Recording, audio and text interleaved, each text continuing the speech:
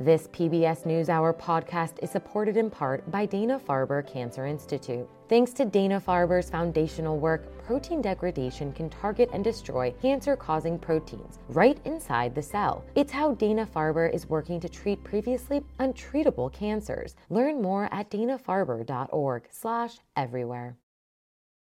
Since last week's riot at the Capitol, more and more companies are cutting ties with Donald Trump.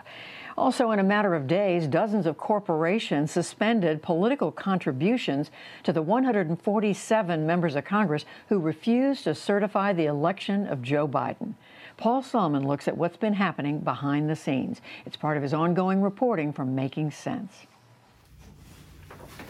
Judd Legum writes a political newsletter called Popular Information. And we do a lot of work about corporate accountability. When Republican senators said they'd challenge the Electoral College results, we started pulling all of the FEC records to see what corporate PACs had been donating to that group. USA! And then along came the riots. So we wrote to 144 companies to ask if they would continue to donate to the 8 senators who supported President Trump's election fraud claims, supported them even after the Capitol had been breached. Because all of the 144 companies had supported one or more of those senators in the 2020 election cycle. Results? We got a trickle of people. Blue Cross Blue Shield, Commerce Bank, the Marriott hotel chain, announcing they were suspending donations not just to the 8 senators, but to all 147 members of Congress who voted against certifying the election.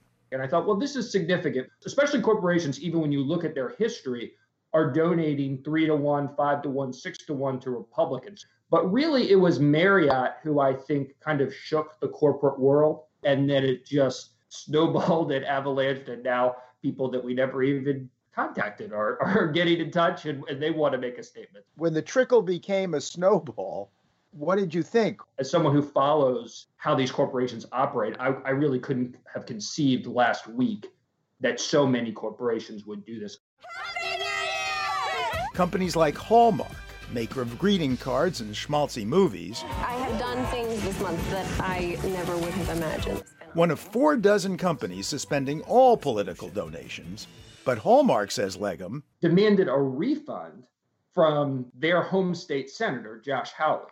It's a powerful signal from one of the largest employers in Kansas City saying your senator is no longer acceptable to us. We don't want anything to do with him. Given the sometimes anodyne statements that you see inside Hallmark greeting cards to come out so eloquently and so pointedly against the administration, I thought was very courageous.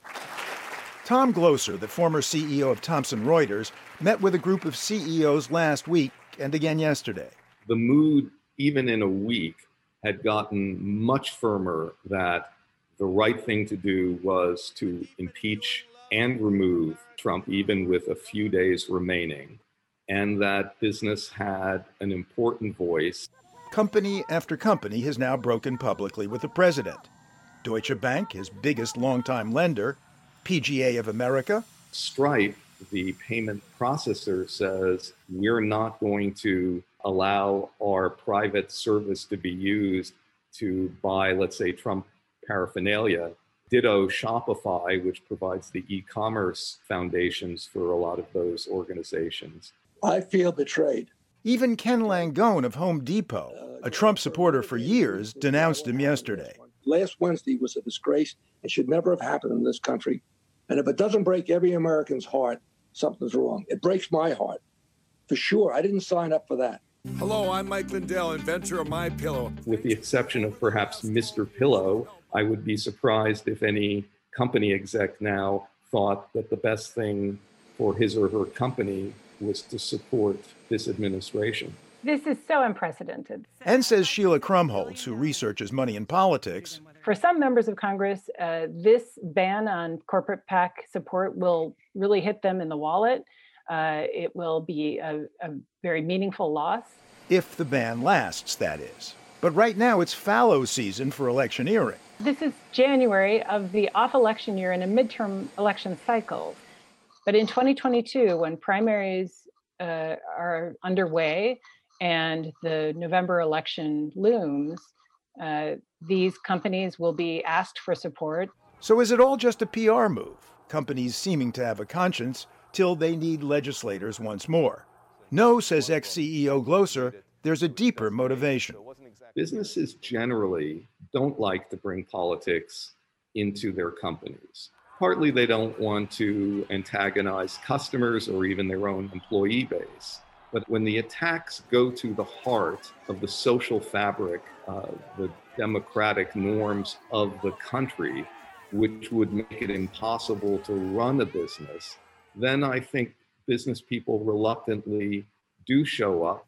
Last question for Sheila Krumholtz. Do you think this could be a bad thing in the end by making corporations more political? Corporations are already political. They will be seeking access and influence with members of Congress, including these objectors, as long as they have jurisdiction through their committee assignments. On the other hand, they're seeking to retain customers who might be in a mood to punish them if they go back on their pledge and begin supporting these members again. For the PBS NewsHour, Paul Salman.